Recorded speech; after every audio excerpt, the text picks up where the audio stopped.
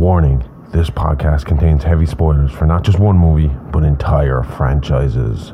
We highly recommend going and watching these movies before listening to us as a companion piece that stitches all the timelines into one creepy, crime-ridden story. There will be no more spoiler warnings. We do not break character. After this, there is no turning back. You've been warned. Hit the music. You are talking about the nonsensical ravings of a lunatic mind. It's alive! It's alive! It's alive! It's alive! It's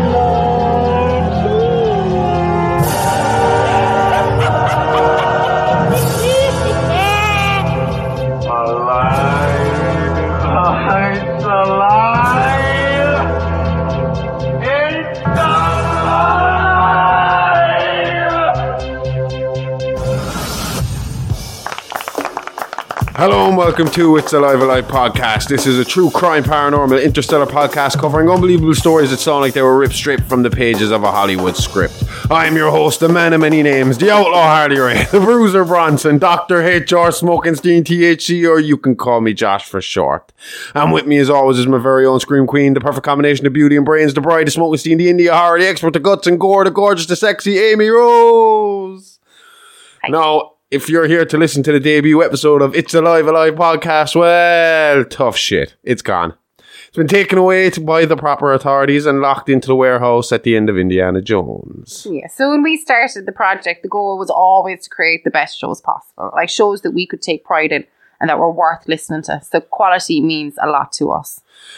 That being said, when we listened back to the debut Ghostface trilogy of episodes, while we were proud of the story we told, and it's the same story that makes up this episode today, we felt it was our duty to the listeners and to the story to go back and make the episodes we had set out to make on day one.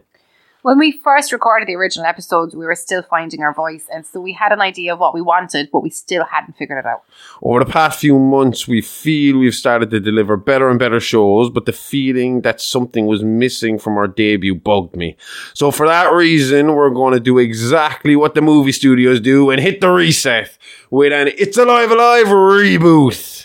Today, we're going to retell the story of the Ghostface massacres that ran from 1996 to the year 2000.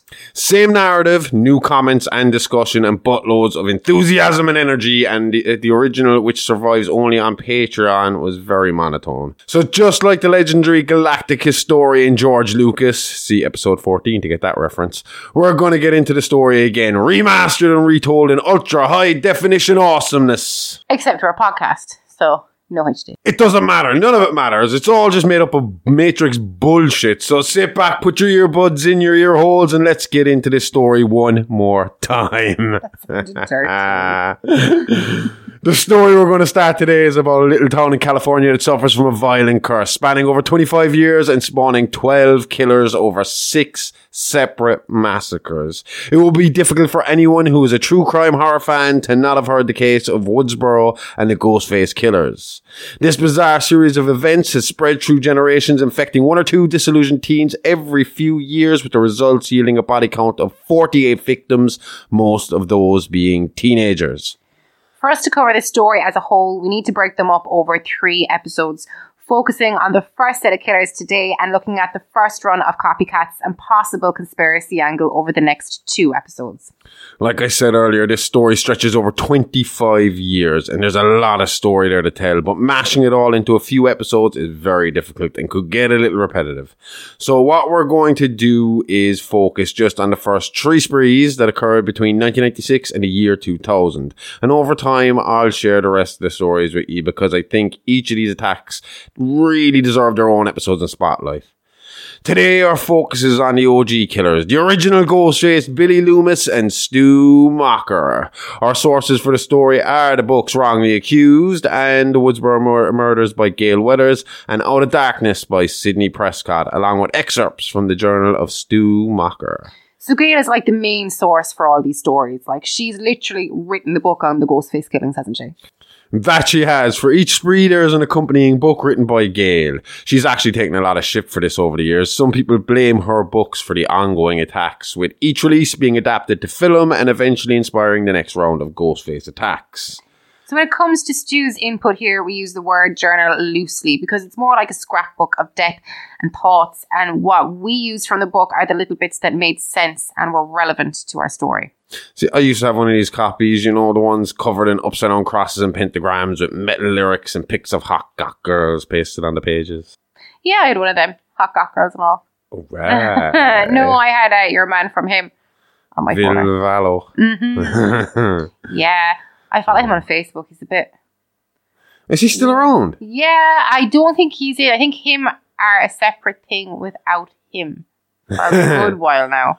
Oh, I would have thought he was dead at this stage from cancer. I mean, that man used to brag that he preferred to smoke. He preferred Marlboro to air. Yeah, I read that. Yeah. But I literally saw a quote from him in the last few weeks that came from like the early 2000s, and he was like, "Was it drinking and sex or smoking and sex? He doesn't really do or that they were very infrequent, and he got little pleasure from either." Smoking and sex. It sounded like you were saying smoking insects. Oh, smoking insects. I don't think anyone gets any pleasure from smoking insects. No, That's a very fucking weird thing to do. It was either smoking and sex or maybe alcohol and sex. Oh, there's sex a spider. Light her up. She checked her shoulder when I said there's a spider. Oh, shit. Okay. So our story begins in Woodsboro, California in 1978 when Billy Loomis was born to parents Hank and Nancy. To the locals of Woodsboro, the Loomises were your typical upper middle class family, with Hank being the family's main breadwinner as a pretty accomplished lawyer. In Hank's early days, he had built a pretty good reputation for himself working for Sunrise Studios in Hollywood, eventually becoming lead lawyer for the studio. It was from this experience and the reputation built by Hank at the time that he was able to open his Woodsboro practice, and from that position he had done pretty well for himself, in turn allowing Nancy to stay home and focus on being the primary caregiver to their only child, Billy. Lucky, sounds like a good lawyer would come in handy for Billy later. Got it for you. From what we know of Billy's early childhood, it was pretty average and uneventful. There's no major stories or warning signs of what Billy would eventually become, and he is described as a good, well-mannered child who really didn't cause his parents any real problems. He was just your average, normal kid in what looked to be a pretty normal American family. So no unusual serial killer signs here, no Billy Bedwetter in the Loomis house. I wonder if they had any pets though. How did he treat them?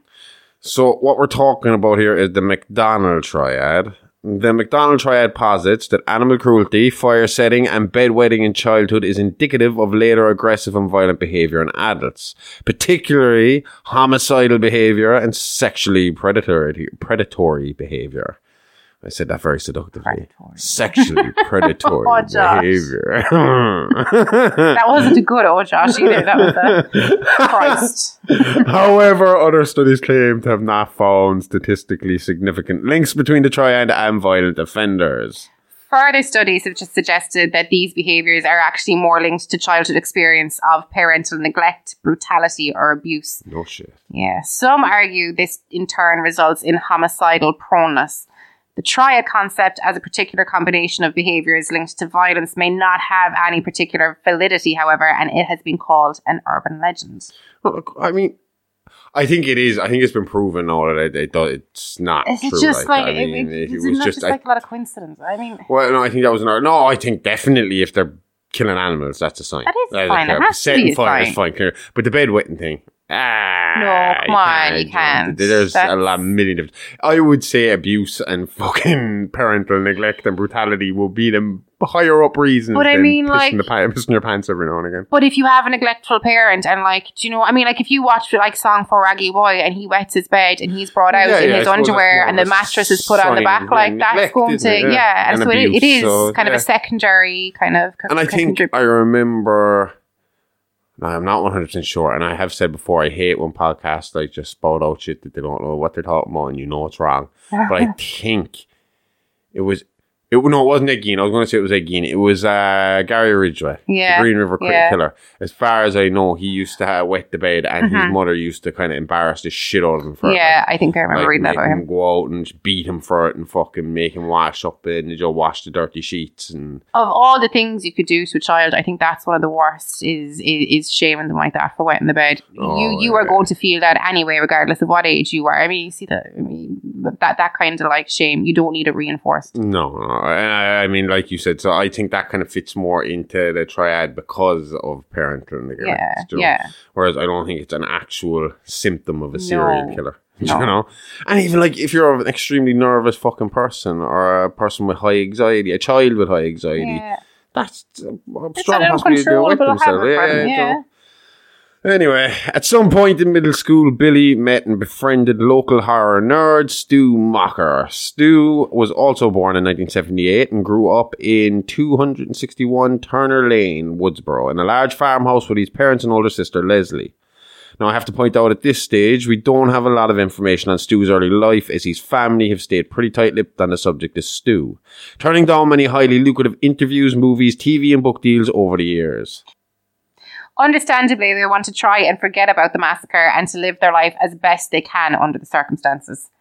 They have since left Woodsboro and have tried to make themselves almost anonymous to the outside world. It's for this reason that we don't directly name them here. I'd like to respect their wishes and just leave them be. If you really need to know more about them, I'm sure you could just Google them in your own time.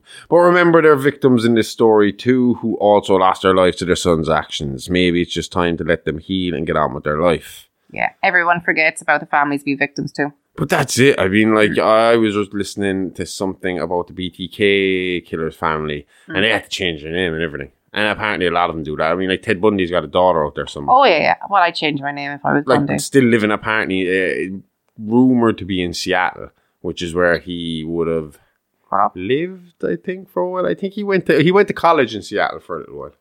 Okay. If you want to know more about that, it's on our Real Monsters anyway, so you can check that out. Yeah. What were you asking? Is Seattle rough? Seattle rough? Yeah. I don't know. I have no idea.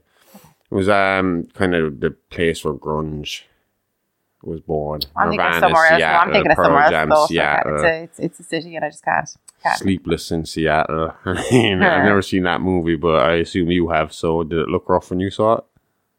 Well, it's a love story. They're never going to show any city rough. Well, are they going to set a love story in a rough background? Well, I suppose, yeah. Well, I like a proper, as in like rose tinted glasses. Romeo and Juliet was romance. Pretty rough area for. Was it? Oh, Tromeo. I thought you said Nomeo and Juliet. I was like, that was a back garden. The gnomes. Right, yeah. What we do know about Stu is he was quirky, a little eccentric, loved attention, had a dark sense of humour, and a massive love for horror movies, or more specifically, slasher movies. It sounds like I'd get on really well with this guy. This description may make him sound like an obvious suspect, for the cops when the eventual murders and investigation starts, but to be fair, who doesn't know a kid from school fitting this exact description? As I just said myself, I could have been this kid, only I was a little more awkward, shy than I was outwardly quirky towards people, that I didn't really know. Yeah, so he was a class clown, like. Exactly. Wait, does that make me like a class clown, or the sad class clown? Wanting to entertain, but too shy to perform. That's sad. Yeah, sounds like the perfect description of my teenage years. I was a super awkward teen. Yeah, I think every teen has that phase. Well, you and me have said it multiple times at this point that if we could go back in time and be kids again, no problem. But the deal would have to include a clause of we get to skip the ages of 13 to 19. Absolutely. I'd be fine with 18. Just get me to 18. 17 maybe. I'd be okay with 17. I suppose once you get through the first half of the teens, you're really through the worst of it. The second half of the teens is more heartbreak. The first half of the teens is more awkwardness. I think the second half is like grappling kind of new emotions, and then the first half of it is trying to figure out what the fuck to do with your body. What the hell's going on? Yeah. I think if I could get to if you skip 13 to 16, just those 3 years. I'd be happy, yeah. Or just like I said to you before, go back into that age, go back to your teens with the knowledge you have now. Yeah. Do you know what I mean? That this thing isn't going to matter in 10 years' time, so don't waste 3 days freaking out about it. Running the place. From what old friends have said over the years, Billy and Stu first started running in the same circles around 1989-1990, just before their teenage years, bonding over a shared love of all things horror. Together, the two used to spend hours fantasizing about the perfect slasher movie death scenes and how they'd play out, framing the conversations as movie ideas to the outside listeners. But that we know would eventually be played out in real life, leaving 6 victims and starting a legacy of death that would continue to plague Woodsboro for years after. Again, to me, though, this is normal. I mean, we both hung out with similar groups. We would have been in the metal community, punks, goths, skaters, metalheads. Horror goes hand in hand with all these kids. My friend group was a blend of all these subgenres, and this is the type of conversations we had while we watched slasher movies. Yeah, friend group is pretty much the same. So it's pretty safe to say at this point that being bullied or being outcast or victims in the schoolyard was not the motive for these school-going killers. They were, from what we can see, pretty well liked and popular guys. They had a pretty good circle of friends, and both guys even had girlfriends. In fact, Stu's third victim was a recent enough ex-girlfriend, and his current girlfriend at the time, Tatum Riley, would also fall victim to his and Billy's real-life horror movie massacre. This was a huge issue at the time, the whole Columbine effect. Yeah, they went after everything at the time. Comics, video games, music. So obviously horror and slashers would be top of the list when it came to explaining away the violence among seemingly average teens from the late 90s onwards. Introvert teens who enjoyed horror, metal, rap, games or comics were seen as public enemy number one. Think like Muslims after 9/11. Serious profile going on here. So Columbine was a shooting that took place on April 20th, 1999 in Littleton, Colorado, a suburb of Denver. The shooting is also commonly referred to as the Columbine High School Massacre, with a total of 15 dead. The shooters, seniors Dylan Klebold and Eric Harris, murdered 12 students and 1 teacher and injured over 21 others. The murders came to an end with Klebold and Harris turning the guns on themselves, both committing suicide. The shooting marked the deadliest school shooting in American history at the time. The events of the shooting unfolded within the span of under 30 minutes, with Klebold and Harris arriving at the school at around 11:20 a.m. with duffel bags in hand. They first entered the cafeteria with no intention of beginning to start shooting yet. Each bag contained a propane bomb, set to detonate during the cafeteria's busiest lunch period. Prior to their arrival at the school, Klebold and Harris had each placed a backpack containing small propane bombs, a pipe bomb and an aerosol canister at a meadow located 3 miles away from the school. These bombs partially detonated, alerting the police to Klebold and Harris's earlier activities. Following placing the bombs in the cafeteria, Harris and Klebold went back out to the parking lot to wait for the bombs to detonate.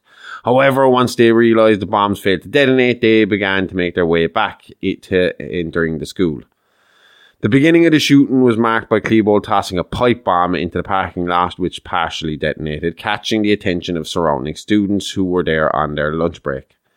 Many students were confused, thinking it was part of some sort of senior prank, while others took note of their trench coats and concealed weapons, beginning to run from the parking lot.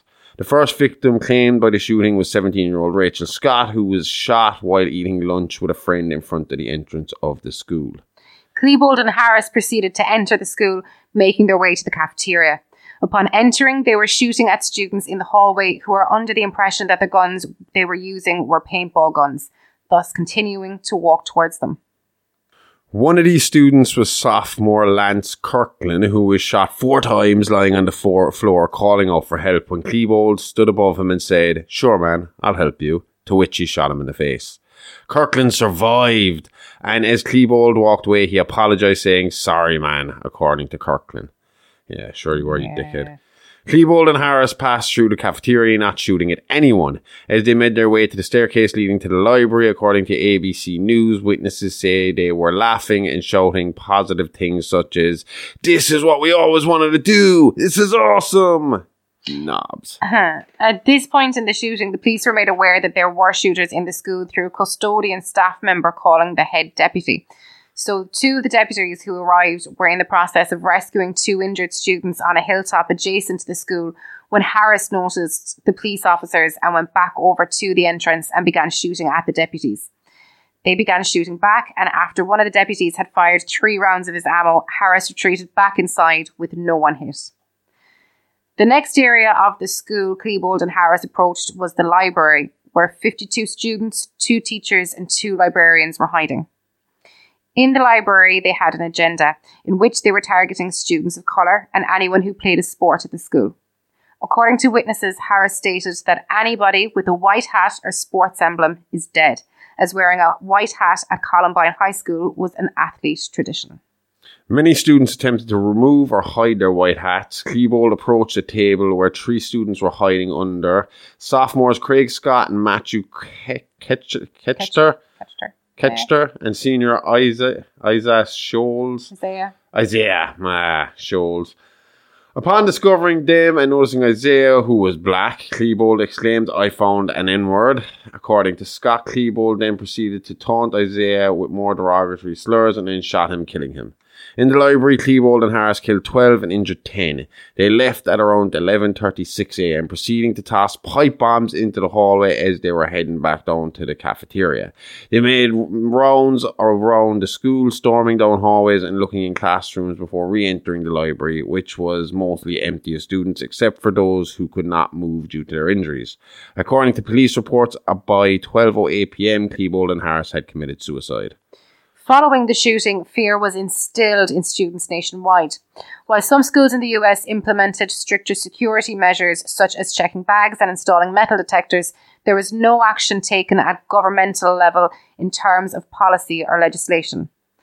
At the community level, there were several accounts of post-traumatic stress disorder and other mental health struggles among survivors, along with a survivor committing suicide a year after and a survivor's mother committing suicide 6 months after. In terms of immediate responses, the school was shut down for the rest of the year with only 2 or 3 weeks remaining. Classes were held for students at a high school nearby.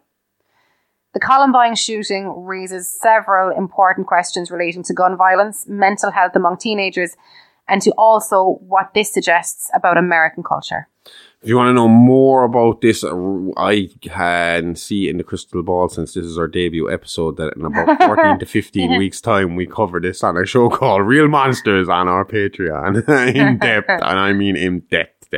Yeah. I mean, down to we were going to go through the timeline of what happened that day. So it's like time-stamped the whole day. Because this thing went on for, I mean, I know it said there like a half an hour, but the actual process of the cops fucking clearing the building afterwards took all day. Of course it did at that many deadline. They didn't even know how many was in there though, because you know when they were getting witnesses coming out, when the students were coming out, they were saying stuff like, you know, like I saw 2 guys in hats and 2 guys in trench coats, and then 2 more come out and the 2 guys that had taken off their fucking hats, and it's like, well, I saw 2 guys without hats. So to them I was like, well, we know there's 4 in there. There's 2 guys with hats, 2 guys without hats. There's a guy with a trench coat. There's a guy without a trench coat. They were just fucking taking off their jackets and hats as they were going along. But so the cops think they were facing like a whole army. They had no idea how many was in there. But again, we can see like the Billy and Stu were not the only ones. I mean, this was something that was in the 90s. This seemed to be affecting America as a whole. Yeah. That these kind of, and it was that, which I'd hate to say it because it does kind of just back up the whole violence in movies. It was that subgenre, but it was because we were ignored. I say we because we were in that kind of like that metal. You were kind of the freaks and goths and stuff like that, and you were kind of pushed to the side by the fucking athletes and stuff like that. And not that we were, no, none of us ever fucking planned to go shoot up the fucking school or anything like that. Most would just be like, yeah, they're dickheads, fuck them. Do you know? Whatever. Yeah. But I mean, in America, where guns were easy to get, because I mean, when we get into the story on Real Monsters, these guys were able to get there was a loophole for them to get these guns, you know, whereas if they had went to a gun store and tried to buy the gun, they'd have to go through all the weights and the checks and all this stuff. But they went to a gun Baker? Show. Oh, gun show. And then you have guys selling at stalls. Are you allowed to do that without checks? You're selling. They're kind of selling them second-hand guns and and selling them from stalls, and the checks are less. And so can a convict go into these shows and buy one? Well, I'm not 100% sure. I would assume so. And I mean, again, you have to realize as well, not everybody there is going to be reputable. So I mean, even if I thought it'd be heavily, even if there is some stuff they got to fill out, there's always going to be 1 or 2 guys there that'll be like, well, you know, I can't sell you this gun here, but if you got the cash, I'll meet you out of my car. I trust you, Mr. Mafia man. Here you go.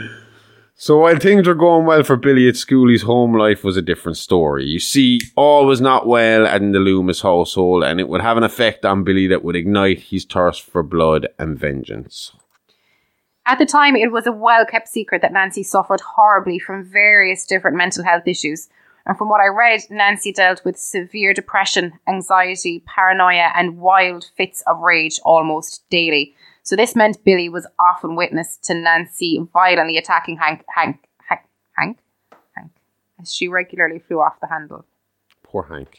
I'd mess up Hank. I don't know. I could get most fucking average, basic ass American name, and you stumble on Hank. Tell you what, it wouldn't come out. These fits of rage were known to be extremely violent, with various police reports for domestic disturbances at the Loomis address. To the best of our knowledge, Billy was never on the receiving end of this rage. In fact, quite the opposite. Nancy was nothing but gentle and caring towards Billy, constantly doting on her only child and son. It's funny the way that works. You have two different types of killers. The ones that aren't hugged enough, and then the ones that mommy hugged a little too much. Definitely. And the overlove stuff is something we're going to come across time and time again. Just wait until we cover Norma and Norman Bates, or Pamela and Jason Voorhees, or fucking, what's his name? Fucking Ed Gein and his mother, Augusta. Yeah. We cover them on Real Monsters as well in a few. Do we? Yes, in a few. They were obviously German, yeah? Augusta was, yeah. She was a German descent, yeah. She was a German immigrant. Yeah. And hell, we're even going to see it in the next episode when we'll see how far Nancy really is willing to go for old baby Billy. So, but for this story, at least Nancy eventually got the help she needed and was put on the medication to help ease her symptoms and improve her quality of life. But with Hank, the damage had been done. And over the painstaking months of Nancy trying different drugs and dosages, trying to find the right combination to get her balanced and right, Hank began to distance himself from the family, rarely being seen at home during this period, instead choosing to take business trips or to work late and sleep on his office couch. The rare time he did stay at home, he almost always opted to sleep in the guest room, and at this point just swapped pleasantries with his wife as they briefly passed each other in their halls. That's sad. Now, to be fair to Hank, the Loomises did eventually try marriage counselling, and for a while things did start to get better. And that's what made the next reveal a bigger slap in the face for Nancy. About 6 months into counselling, with Hank back sleeping at home in the master bedroom with his wife, Nancy received a phone call. The anonymous man, which Nancy was once said to have described as cold, creepy, and impossible to place her age, told her that Hank had been sleeping with the local woman, Maureen Prescott, and that the affair had been going on for years behind her back. No, I don't know what exactly was said on the phone that day because I wasn't there and all involved that were are now dead. But the strange man must have been convincing because without confronting Hank and without so much of his thinking about Billy, Nancy packed her bags and bailed while both the Loomis men were at work and school that day, leaving no note or indication of where she had gone or when, if ever, she would be back. Billy was devastated. His doting mother was gone, abandoning him and his father, leaving them in pieces. Billy was angry. Billy wanted answers, but most of all, Billy wanted revenge. Shit, now I kind of feel bad for Billy. He just misses his mom. I say revenge with all that anger and evilness behind it, and you feel bad for the guy. Yeah, I get it. You come home from school one day, and the woman who treats you like royalty is up and abandoning you. It's understandable to feel angry. Just most people eventually calm the fuck down and go back to reality. Excuse me. Oh, cute little sneeze. But no, Billy, he definitely didn't want to come back down to reality. And what about the creepy phone call? All will be revealed soon. You just gotta hang tough until episode 3. Oh, cliffhanger. Now, Woodsboro is a small town, and I think most of our listeners who have grown up in small towns could tell you that rumours travel fast around a small place like that.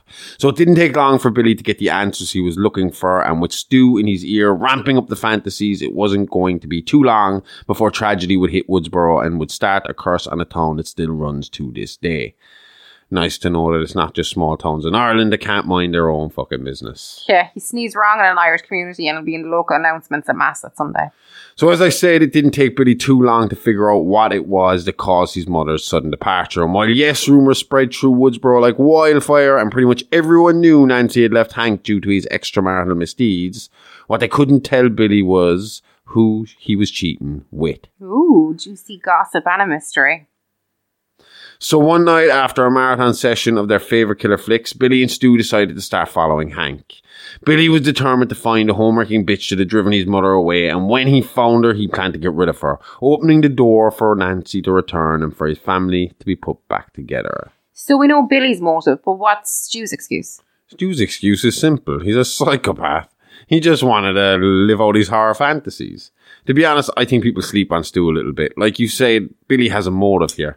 Yeah. Billy had a strained home life and was witness to his mother's violent outbursts, not to mention what he might have inherited from Nancy when it comes to his mental health. Stu, on the other hand, had none of that. Stu grew up in a close and loving family. He was just a spoiled and entitled kid who wasn't spanked enough as a child, or maybe spanked a little bit too much, if you know what I mean.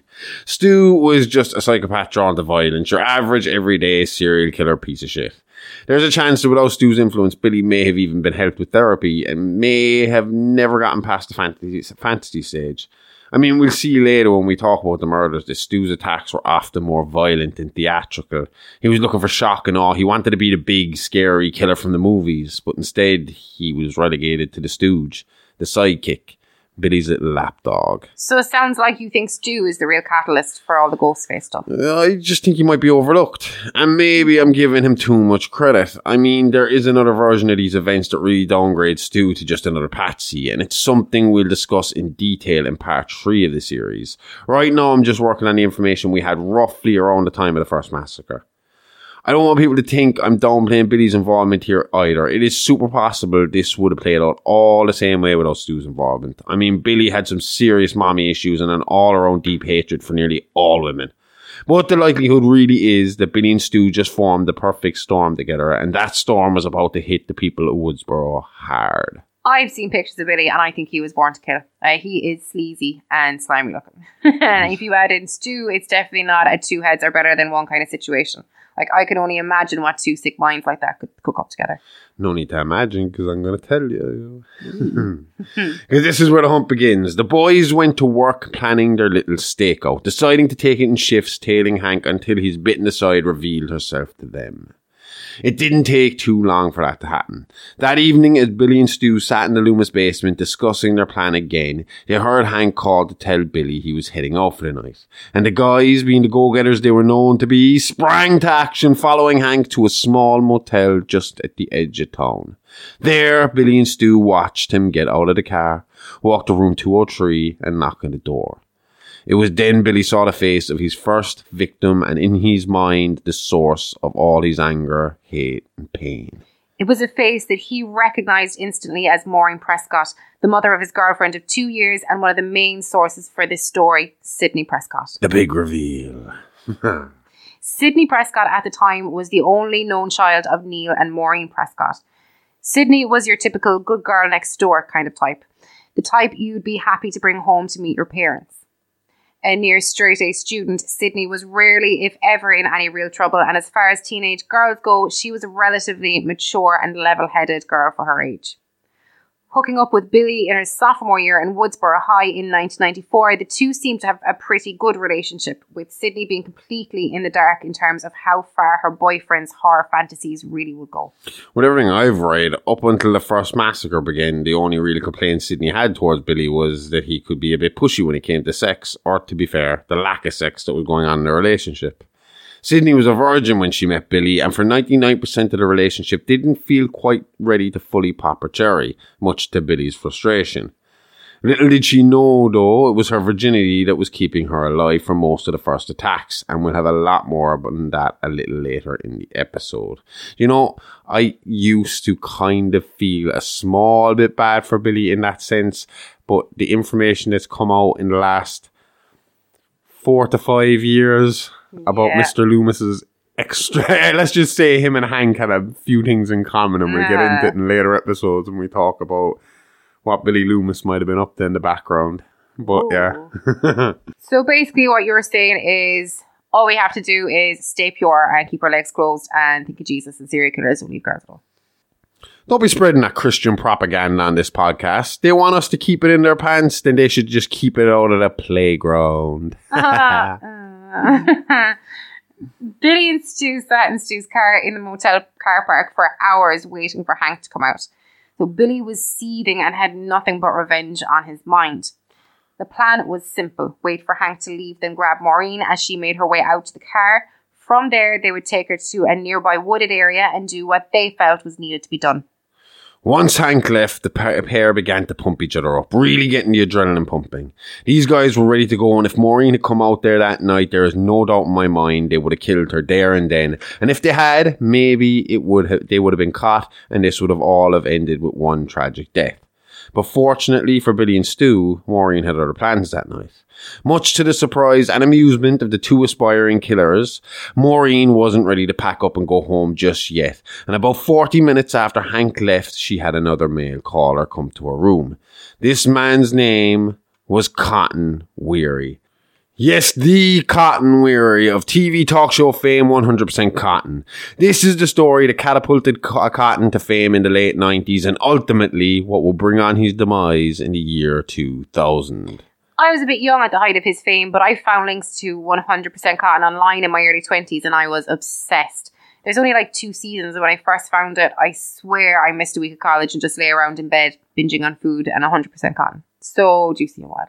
I remember some of the episode taglines like, the guy who married a horse, and I'm going to confront my hooker daughter. Good stuff, solid trash TV. Loved it in my teens, which leads us nicely in, you see. Along with being psychopaths, Billy and Stu were also dumb teenagers.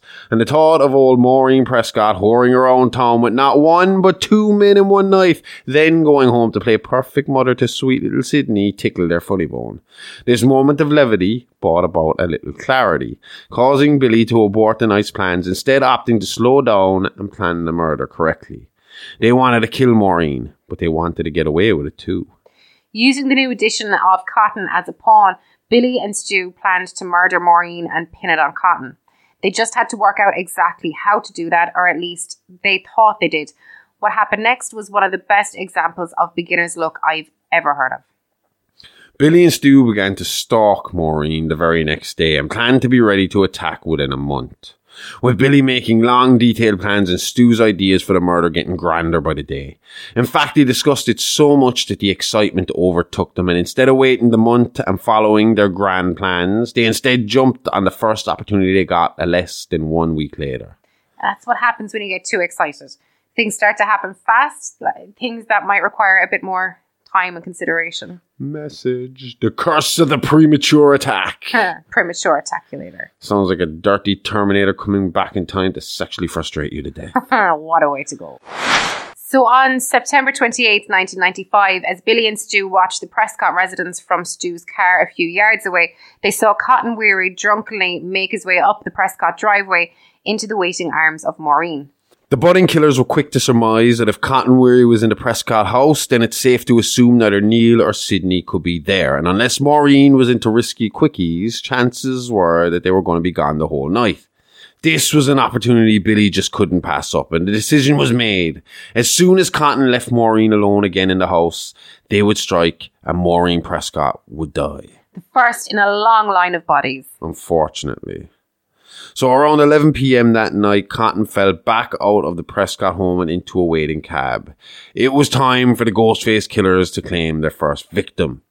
I call them that, but according to Stu's journal, they didn't buy the father death costume for about another 9 months. And to be honest, in this instance, it probably suited them better to approach Maureen as is. I mean, Maureen knew Billy as the polite and respectful boyfriend of her daughter Sydney, and she knew Stu from him dating Tatum Riley, Sydney's BFF. At this point, she had no reason to fear or be suspicious of the pair. Maybe she just thought it was her lucky night. I mean, she did have Hank and Cotton on the same night. I'm not slut-shaming, I'm just making an observation. We don't know exactly what Billy and Stu said to gain entry, but what we do know is once inside, they unleashed a nightmare on this poor woman that would make Freddy Krueger blush. Over the next few hours, they proceeded to rape, torture, disembowel and stab Maureen, leaving her in the end nothing more than a mess of blood and guts. Yuck. According to Stu's journal, they sat and ate cereal when it was all done because killing is hungry work, and then relaxed watching cartoons until the sun was about to come up. It was at this point they decided to clean themselves up and leave. I wonder is that where BTK got the whole cereal box thing from?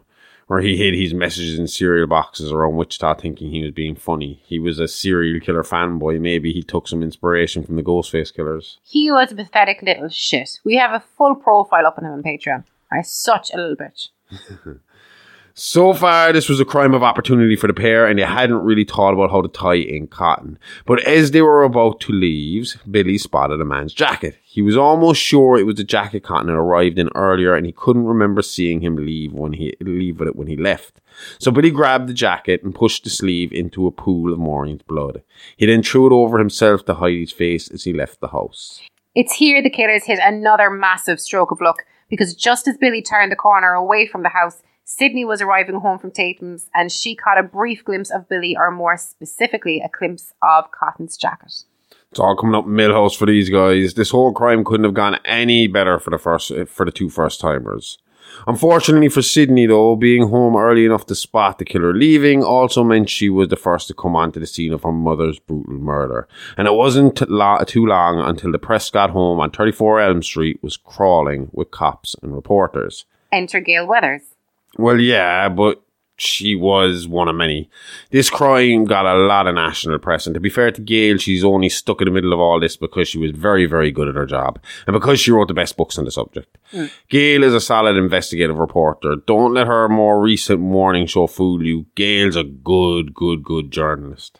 Once the investigation began, it didn't take long for Maureen's relationship with Cotton to come to the surface. A relationship Sydney was not ready to accept, and along with the forensic evidence showing Maureen had been raped before being killed, led Sydney to the conclusion that Cotton had been responsible. This tunnel vision would see Billy and Stu stay free men for at least another year and lead to 5 more deaths in Woodsboro. Sydney's kind of jumping to conclusions here. She just found out her mother was murdered, lived a sexy double life. How would you react? Yeah, innocent or not, I'd want Cotton to hang. I suppose anything linking him would be enough for me to condemn him. So the detectives focused their investigation in on Cotton, and after a little digging, discovered Cotton had been at the Prescott home the night of the crime, and that only a few hours before had been stumbling around a local bar bragging about how he was leaving to go bang his married girlfriend. From what I hear, this sort of behaviour was common for Cotton, who up until this point was seen as a bit of a drunk and a known con man. So it's safe to say Cotton didn't have the best reputation and didn't have a lot of people fighting his corner when the police came knocking. Cotton, if I'm being honest, was his own worst enemy in the story. And sure enough, when detectives went to question him, was drunk as a skunk and wildly belligerent. Now he blames this on the grieving process, and looking back with all the information we have now, it probably was. But at the time, he was suspect number 1, and refusing to cooperate with the cops was not helping that case. He eventually became so agitated during questioning that he got himself arrested, and warrants were issued for his home and car along with DNA swabs for Cotton himself. It was with these search warrants that they came across the damning evidence that would seal Cotton's fate. The blood-stained jacket that Billy had left in, a jacket that Sydney instantly identified as the jacket she saw on the killer on that fateful morning. At some stage, Billy or Stu must have planted it in his car, knowing the cops would come to investigate the lover first. With the DNA evidence and Sydney as a witness, Cotton was a dead man walking, and as much as he begged and pleaded his innocence, was condemned to die for his crimes on February 14, 1996. And so on Valentine's Day, for killing his lover, Cotton Weary took his place as an innocent man on death row. So that jacket really was the crucial evidence here. Yeah, but Cotton's personality didn't really help. Despite what you see on TV, Cotton is actually said to be extremely unlikable. And a lot of people have said he made himself the main suspect just by being himself. Yeah. But yeah, the jacket was the straw that broke the camel's back. So with Cotton's conviction, it was official. Billy and Stu had gotten away with murder. And it's quite possible that if they had been able to stop, then our story would end here.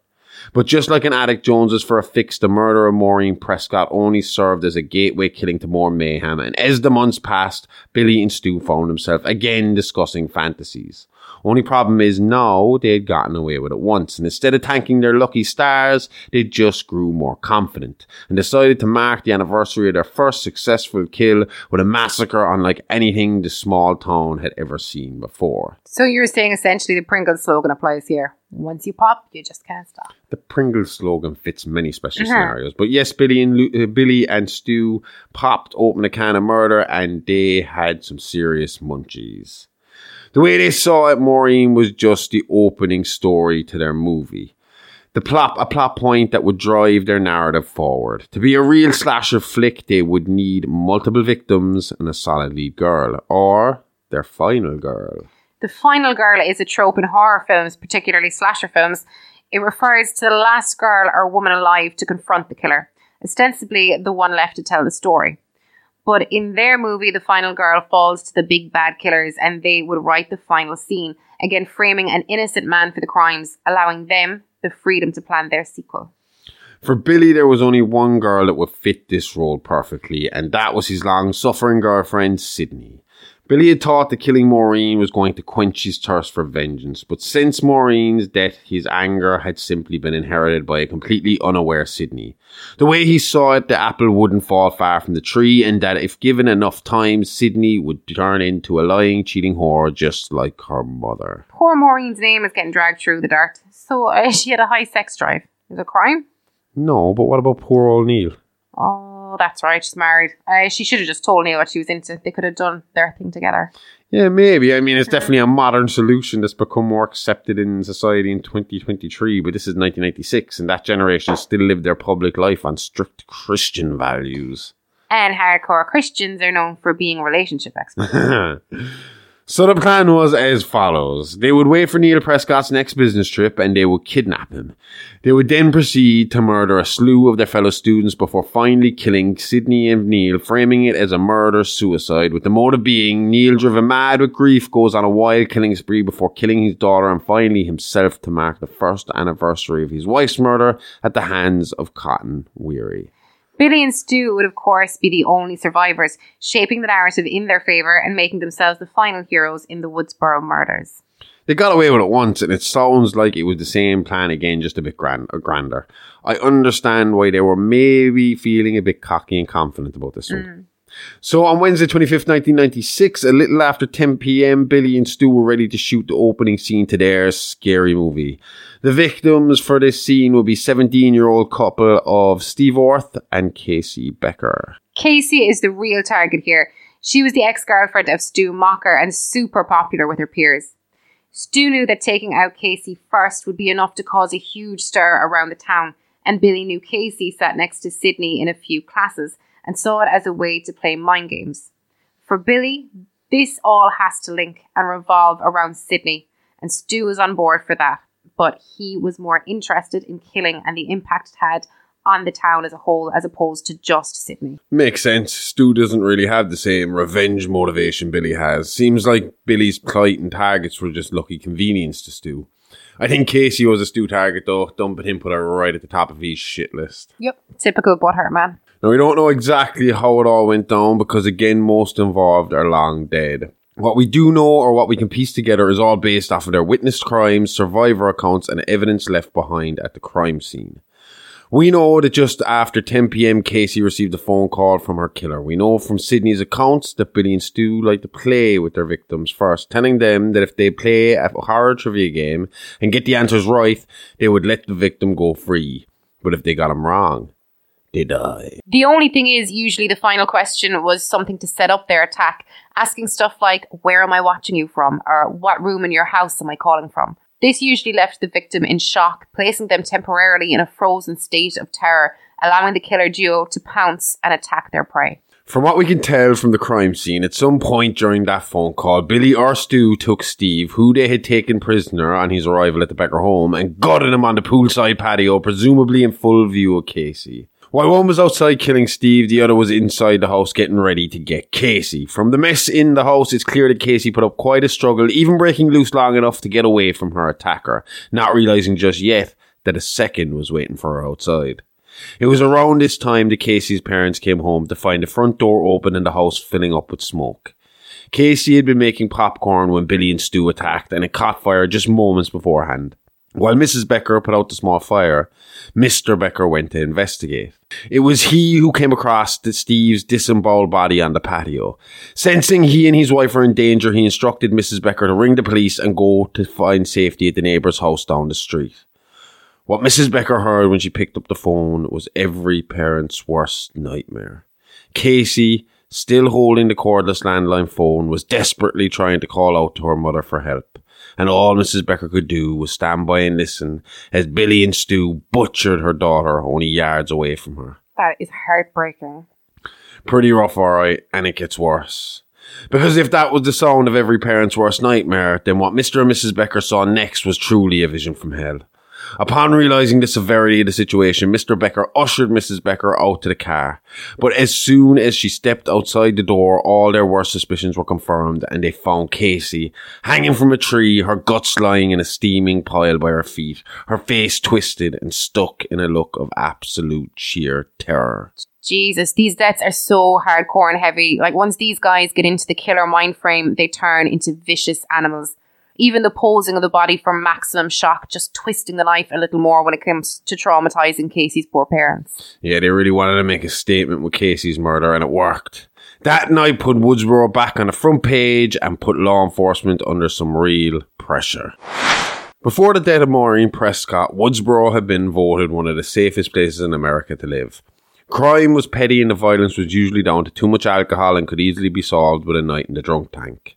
So it's safe to say that the brutality and frequency of the murders over the last 12 months was a lot for the Woodsboro Sheriff Department to deal with.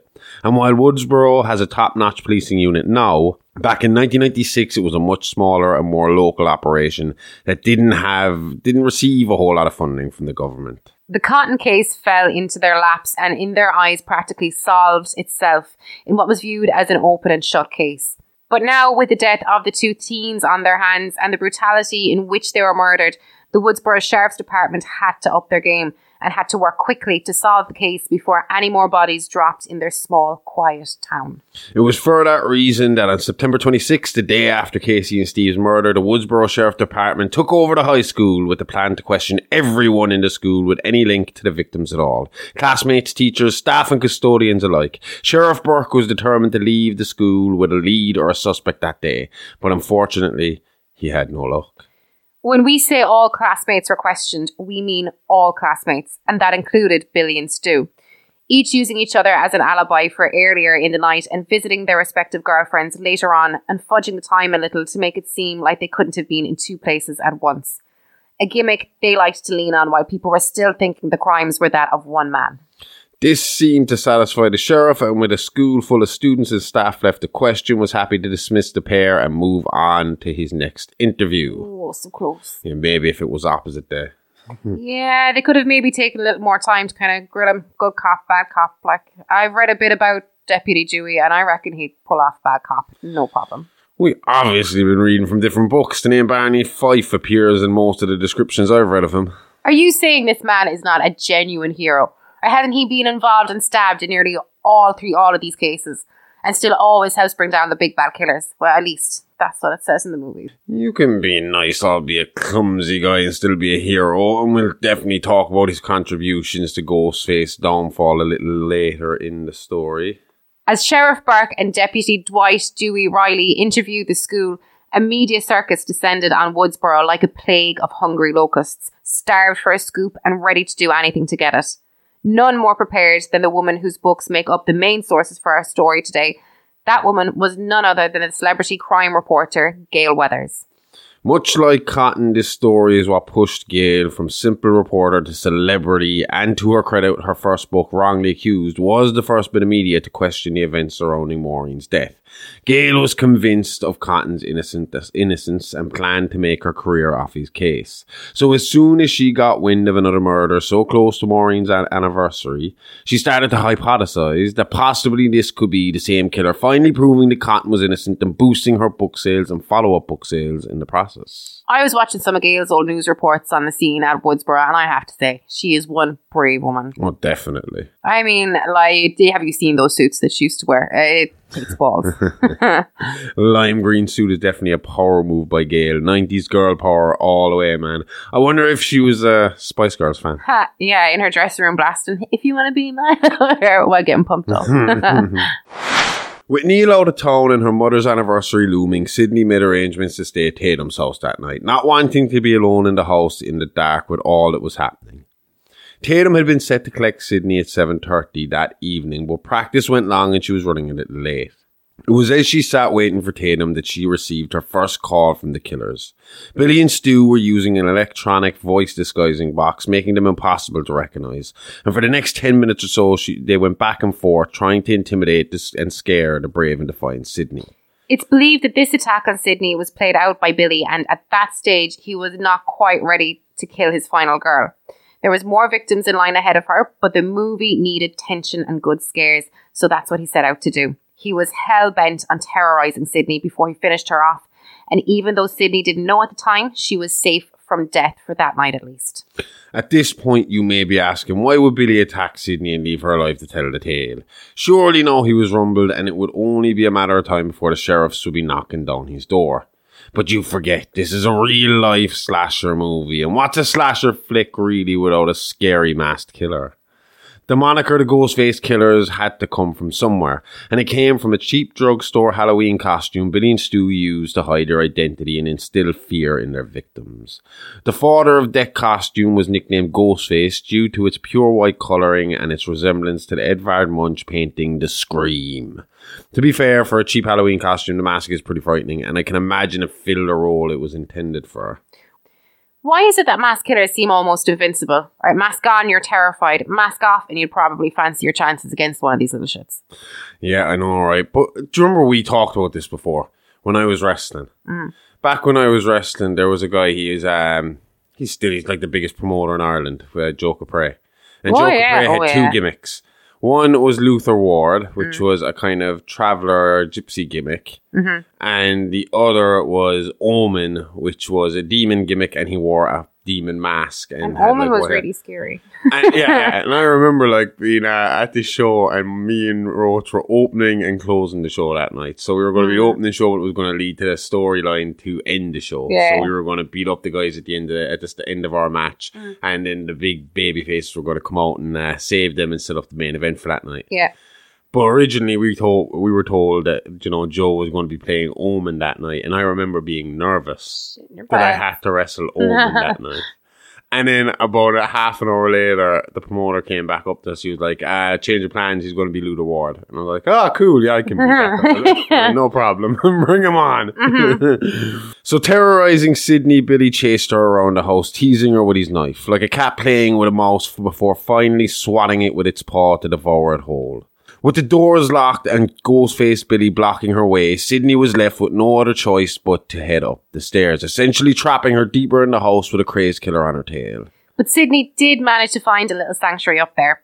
She barricaded herself into her bedroom and made contact with the police, noticing almost instantly that she was once again alone in the house and that the prospect of law enforcement had scared her would-be killer away.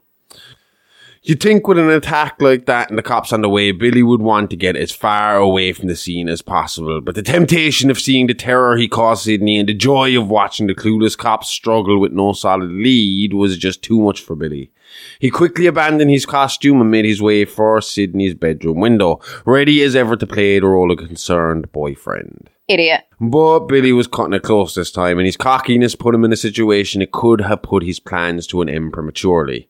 As soon as law enforcement arrived, the abandoned costume was found, and along with a cell phone found in Billy's possession and a close proximity to the crime scene, Billy became a suspect and was taken in by the sheriff for extra questioning. So at that stage in the 90s, we were just getting the hang of cordless landline phones and call cards. Bleepers if you were a doctor or a drug dealer. Mobile phones were only seen in American movies about super rich people, so it was rare for anyone to have one back then. So this is super suspicious. I'd never even seen a beeper in the 90s. Where we live in Ireland. I think my dad had one. I'd never seen one in my life. Call cards is all I knew, to be honest with you. No, my dad had one and he definitely wasn't a doctor. I'm joking.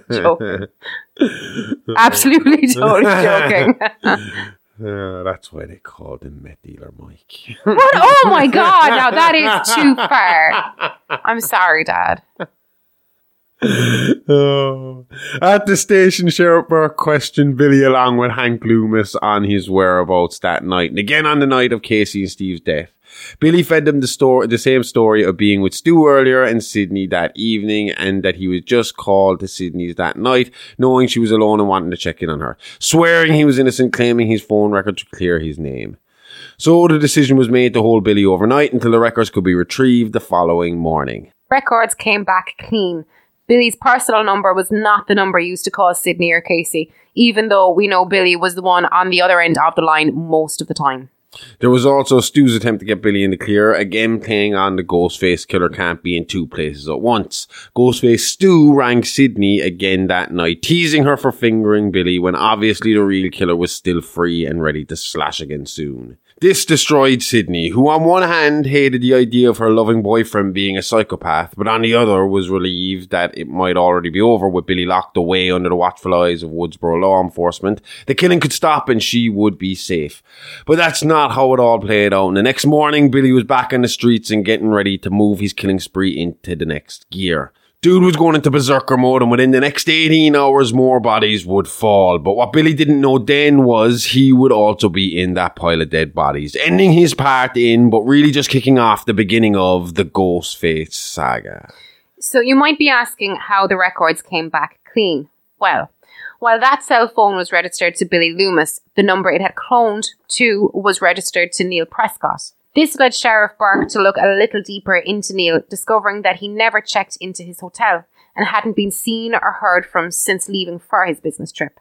With all this new information pointing the finger squarely at Neil Prescott and the anniversary of his wife's murder only hours away, it felt like the investigators had their man.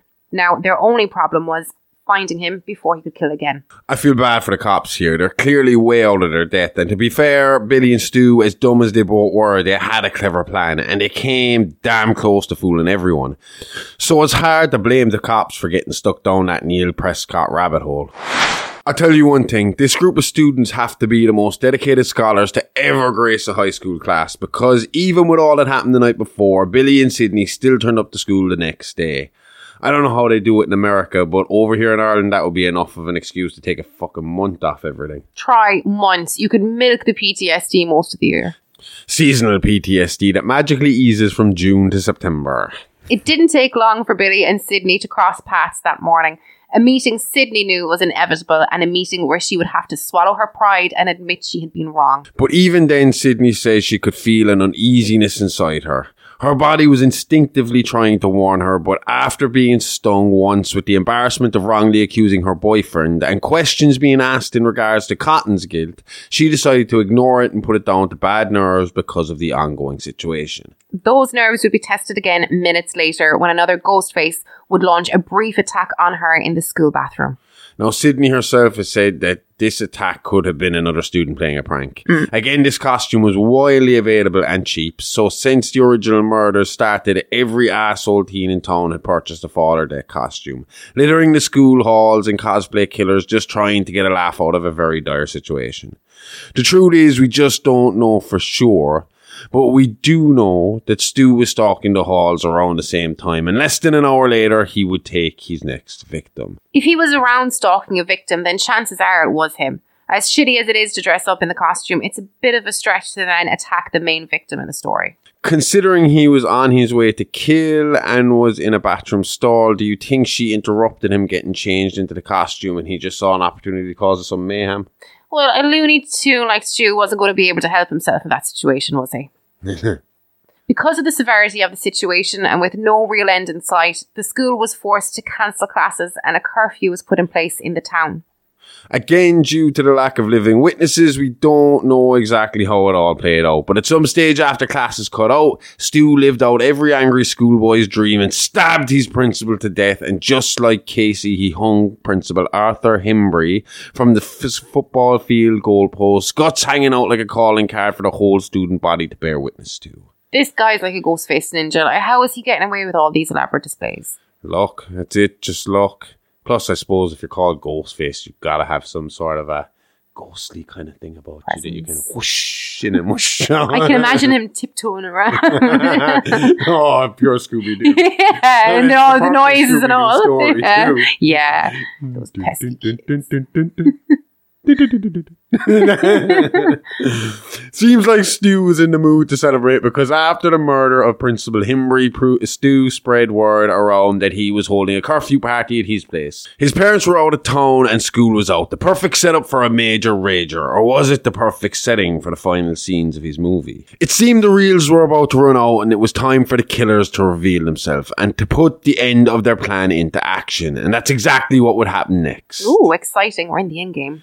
And so it was set. Party at Stu's house. A chance for all 5 friends to have some fun and unwind. To forget about the violence plaguing them and their peers for just a few hours. Did you say 5? So that's Billy, Stu, Sydney, Tatum, and who am I leaving out? You're leaving out possibly the best character in this story, and possibly a bigger horror nerd than Billy and Stu combined. The right kind of horror nerd. The type who respects the gore but understands the story is just that. A story. Designed to entertain. That man is the highly strung but fun-loving nerd, Randy Meeks. Randy was a close friend of Sydney's from a young age, and through her relationship with Billy ended up as the 5th wheel in the group. Although he hoped to eventually switch roles with Billy, he had a huge crush on Sydney. Randy worked in a local video store, a job he had been fired and rehired from at least twice. And it was here witnesses remember seeing Billy confront Randy on the day of the massacre. You see, Randy, using slasher movie logic, surmised that Mr. Prescott was only a red herring. He was too obvious and just a prop to distract the audience, allowing the true killer to move freely away from police suspicion. He came to the conclusion that the only person that could be under the mask was Billy, the jealous, sex-starved boyfriend. Only problem was he was telling all this to Stu, and when Billy found out, he decided he needed to put a stop to it. Randy himself said later that the fear he felt that day as Billy and Stu menacingly taunted him in front of the staff and customers in the store should have made it obvious that they were behind everything. But they were all friends. They always fucked around like this. And by the time the confrontation was over, that's just what it seemed like. 3 guy friends busting each other's balls. But I think at that stage, Randy was left with an uneasiness similar to that of Sydney earlier after Billy got cleared by the police. Like, it couldn't really be them, could it? So red flags flying everywhere around these 2 guys. Yeah, no one suspected Stu at all. In fact, the only one to suggest he could be the killer was Billy when he was taking the piss in front of their other friends. And Billy had been cleared by police, so he was out of the running in the eyes of the public. Even if he did scream psycho at everything he did, he was still seen to have been proven innocent to the Woodsboro locals. The reason I say Randy is one of the best characters we have in this story is simple. We have so much footage from that night of the murder, from the night of the murders, that nearly all stars Randy. When I say we have a lot of footage, I mean like we have a lot of footage. In fact, 90% of the party is on tape. You see, when Deputy Dewey Riley heard about the party from his little sister Tatum, he decided he would go along and sit outside in the police car to deter any would-be killer and to keep an eye out for Neil Prescott, thinking that if he was the true killer, then he might follow his daughter and her friends to this party. To be fair to Deputy Dewey, as far as cops go, he sounds like he was a pretty cool guy. Like, he could have come up, sirens blasting, sending all the kids home, like there was a curfew in effect. But Dewey, not wanting to be a party pooper, decided to just stay on surveillance. Thing is, though, Dewey had struck up a bit of a friendship with Gail Weathers, and Gail, seeing Dewey as a lovable but soft touch, decided to stay close to him, giving her a straight line to the police investigation and first dibs on breaking news and information. So it wasn't long after Dewey dropped the girls to the party that Gail's news van pulled up to the Mocker home. And it didn't take long after that for her to find a reason to get into the house for a snoop around. Using Dewey and her TV celebrity status, she made her way into the party, and while the starstruck teens watched her in awe, slipped a small spy camera into the living room, giving us full view and audio that shows us all just how this evening really played out. Can we use any of that footage here? Maybe. You gotta remember this is 90s VHS video quality. The sound doesn't translate over very well, and being a podcast, that's kind of important. Okay. So from here on out, there is only really one more incident that we have no witnesses to, and that's the murder of Tatum Riley. At some stage over the evening, Tatum went to the garage to get a beer from an old fridge and just didn't come back. Her body was later found by Sydney and then again by Randy, electrocuted and with her skull crushed, hanging from a cat flap in the open garage door. Investigators eventually came to the conclusion that in an attempt to flee from the Ghostface Billy, she tried to escape through the flap, getting stuck in the process. And Billy, being more about the scare than he was about blood and guts, decided to take the easy option, simply opening the garage door, killing Tatum without even getting his hands dirty. We know this one was Billy because Stu was inside playing host at the party at this time. So Tatum's death was just the beginning of the horror that would run wild through the Mocker house that night. And it wasn't long before Billy and Stu's endgame would be in full swing.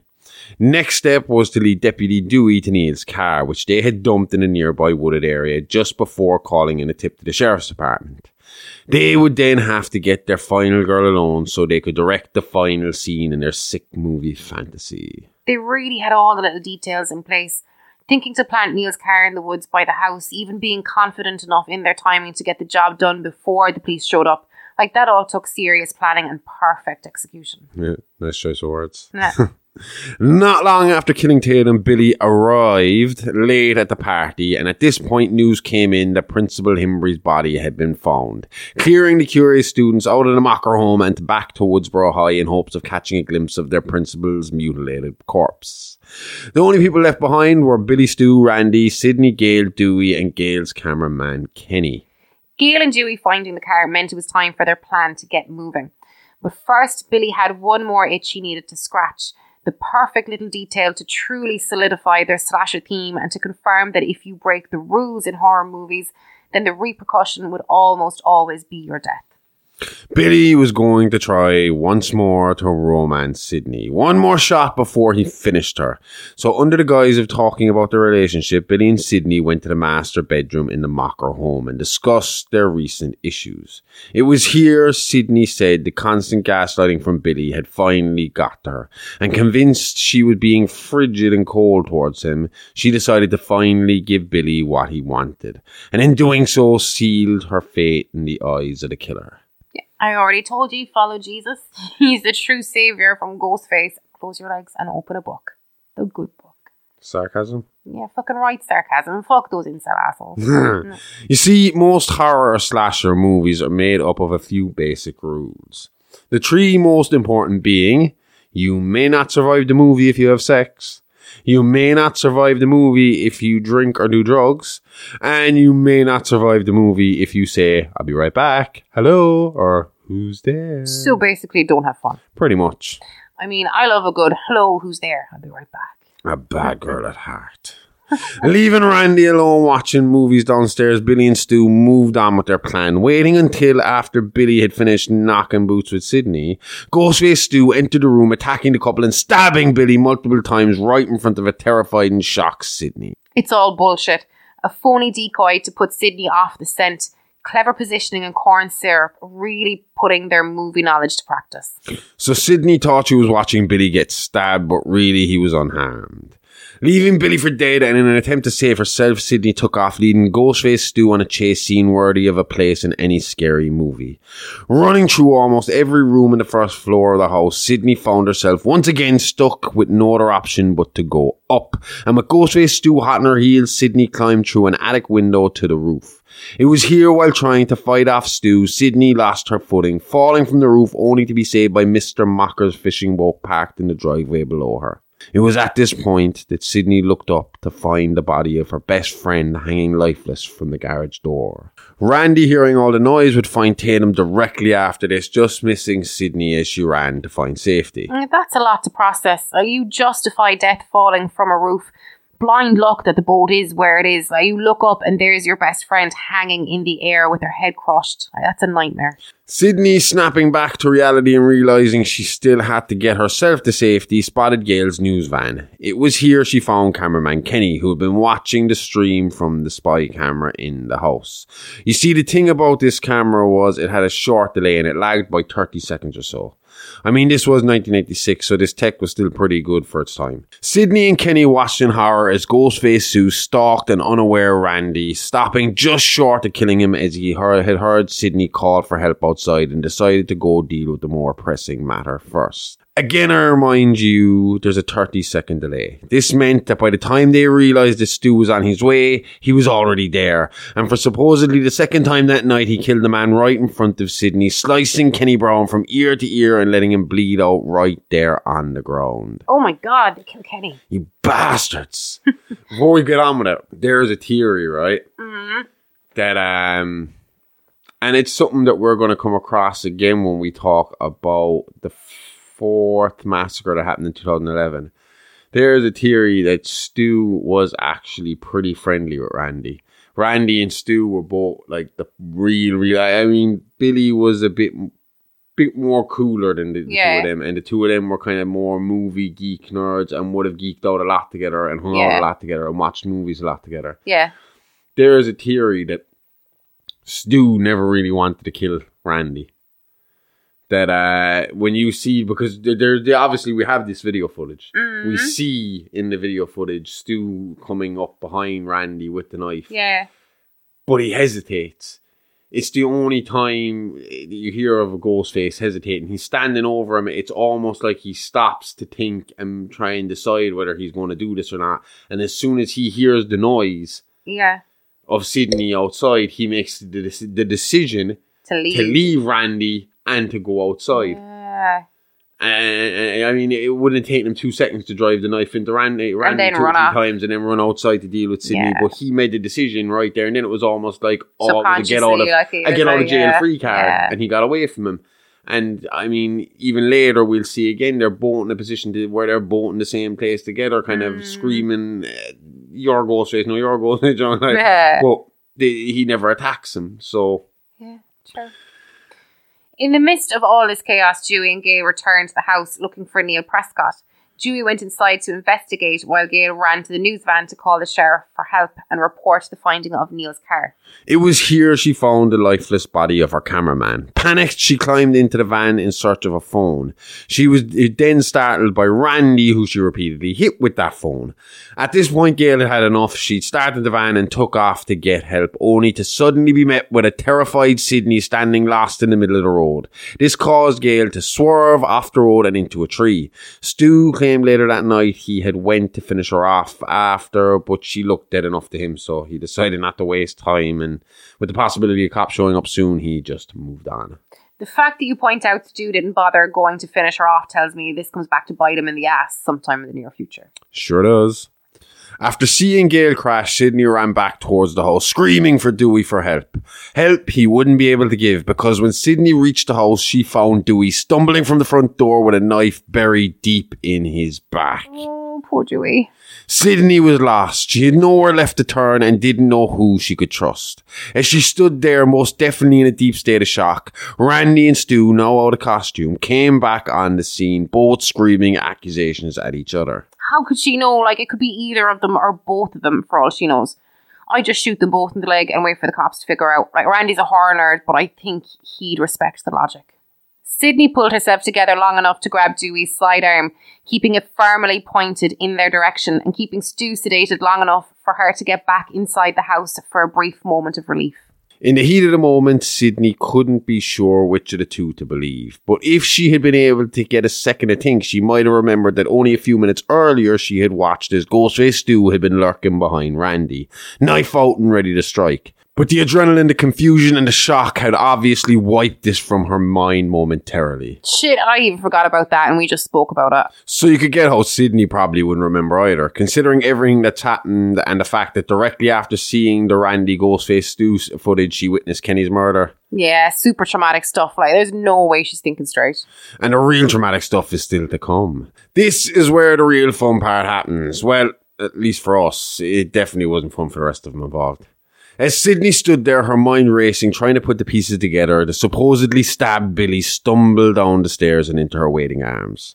Billy then convinced her to give him the gun and let Randy into the house, confirming Stu to be a killer along with himself. Yeah, doesn't sound too good for Randy. No, as soon as Billy had the gun, he shot Randy, revealing himself to Sydney as the killer. Luckily, he only got Randy in the shoulder, and although his part in this story ends here, he lives on to fight another day and will feature some more in episode 2. Awesome. I like Randy. If you like Randy, why would you be happy that he features in another massacre? Surely you'd prefer that he, settled down, had a family, lived a happily ever after. Actually, yeah, that's what I want. Is that what happened to him in the end? Josh? With Randy down and Stu creeping up behind her, Sydney's situation looked truly dire, and as if things weren't bad enough for the unwilling final girl, she had to listen to these two psychos as they revealed their whole master plan like two dopey bomb villains.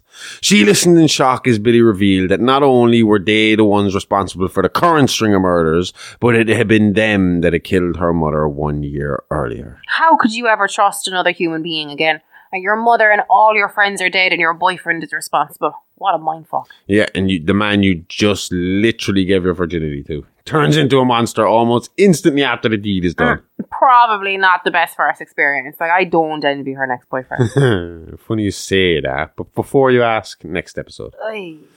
Neil, who'd been tied up and gagged on the residence that whole night, was then brought out for the final scene. It was here that Billy and Stu made their fatal mistake. You see, the two knew they couldn't be the only unharmed survivors at the party. It would draw way too much suspicion. So they worked out the safest places to stab and they took it in turns, maiming each other for an alibi. The idiots did all this before killing Sydney and Neil. I mean, talk about giving your opponent the upper hand. This is insane. It can't be real. Yeah. Anyway, as this all went on, Gail, still alive but fairly beat up, managed to make her way back to the house. Hearing the mad ravings of Billy and Stu as she entered, she noticed the gun sitting out on the counter right by the kitchen door and took her chance. Unfortunately for her, in all the excitement of getting one up on the killers, she forgot to check the safety, allowing Billy to incapacitate her and again regain control of the gun. But Gail's efforts were not a total waste. The distraction she caused allowed Sydney and Neil a chance to hide, and from that hiding place, Sydney was able to contact the sheriff's department, giving them her location and the true identity of the Ghostface killers. With all lost, Billy flew into a rage, tearing through the house searching for Sydney. If he was going down, he was going to take her with him. While Billy searched, Stu, weak with blood loss from the alibi stabbings, sunk into denial and began sobbing like a child. Oh, now I feel bad for the killer again. Like, I just want to give him a hug. If you want to be covered in blood, and there's always a chance that he'll decide to get one more notch in his belt and kill you while you're close to the sword, Yeah, fuck him. Through process of elimination, Billy narrowed it in on the closet under the stairs, exactly the place Sydney had been hiding in. Inside, Sydney had found one of the Ghostface masks, and an vengeful twist of fate exploded from the closet wearing it, stabbing Billy twice in the chest with the top of an umbrella. Then, without a second to spare, Sydney had Stu to deal with. They wrestled around for a minute or two before Sydney could get the better of him. There, she found herself right by the living room TV with Stu laid out on the floor in front of her. She finally incapacitated Stu through electrocution by dropping the TV directly on his head. The end. Not the end. Billy wasn't done yet, and with one last ounce of energy, he wrestled Sydney to the ground, raising his knife over his head, and bang! She didn't make the same mistake twice, and Gail turned off the safety, landing a shot directly into Billy's chest before he could bring the knife down on Sydney. And if that wasn't enough to seal the deal, Sydney Prescott put a bullet square between Billy's eyes, officially putting an end to the run of the OG killers Billy Loomis and Stu Mocker. Wow. What a story. A clever plan. Nearly perfect, but they would never have gotten away with that. What makes you say that? Gail's camera. Even if they had killed Sydney and Neil and convinced the cops that they were victims, the cops would have eventually came across the camera and they would have been caught. True, but they would have probably had time to set the scene and get rid of the camera before anyone got there. If they had known the camera was there at all, like it was a spy cam. No one but Gail, Kenny and Sydney knew it was there, and I think that's evident from the fact that they stabbed each other before Sydney and Neil. They were confident that the scene was already set. They surely knew that by the time they took care of the Prescotts, all they'd have the energy to do is hit the ground and wait for the cops and paramedics to arrive. Shit, I think you're right. Regardless of how the ending went, Billy and Stu would have been caught and would either be on death row right now or dead by lethal injection. Either way, the story of the OG killers is over, but Ghostface lives on.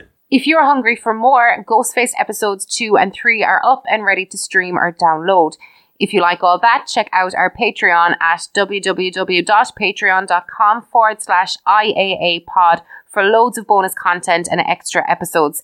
and follow us on everything at Alive Pod. And that's it. The reboot is done. We provided you with the quality you deserve. Check out Ghostface Part 2 and 3 rebooted, remastered, remade for your listening pleasure. Also, if you want to contact us, we are available by email at itsalivealivepod@gmail.com. So until next week, I'm Dr. Harley Ray Smokenstein, THC. And I'm Amy Rose, and this is the last time I'm recording this story. It's Alive, all the guts and gore, but none of the guilt. See you next week. Same Alive time, same Horrorverse channel. Love you. Bye-bye. Hey, lady, I love you. Bye-bye.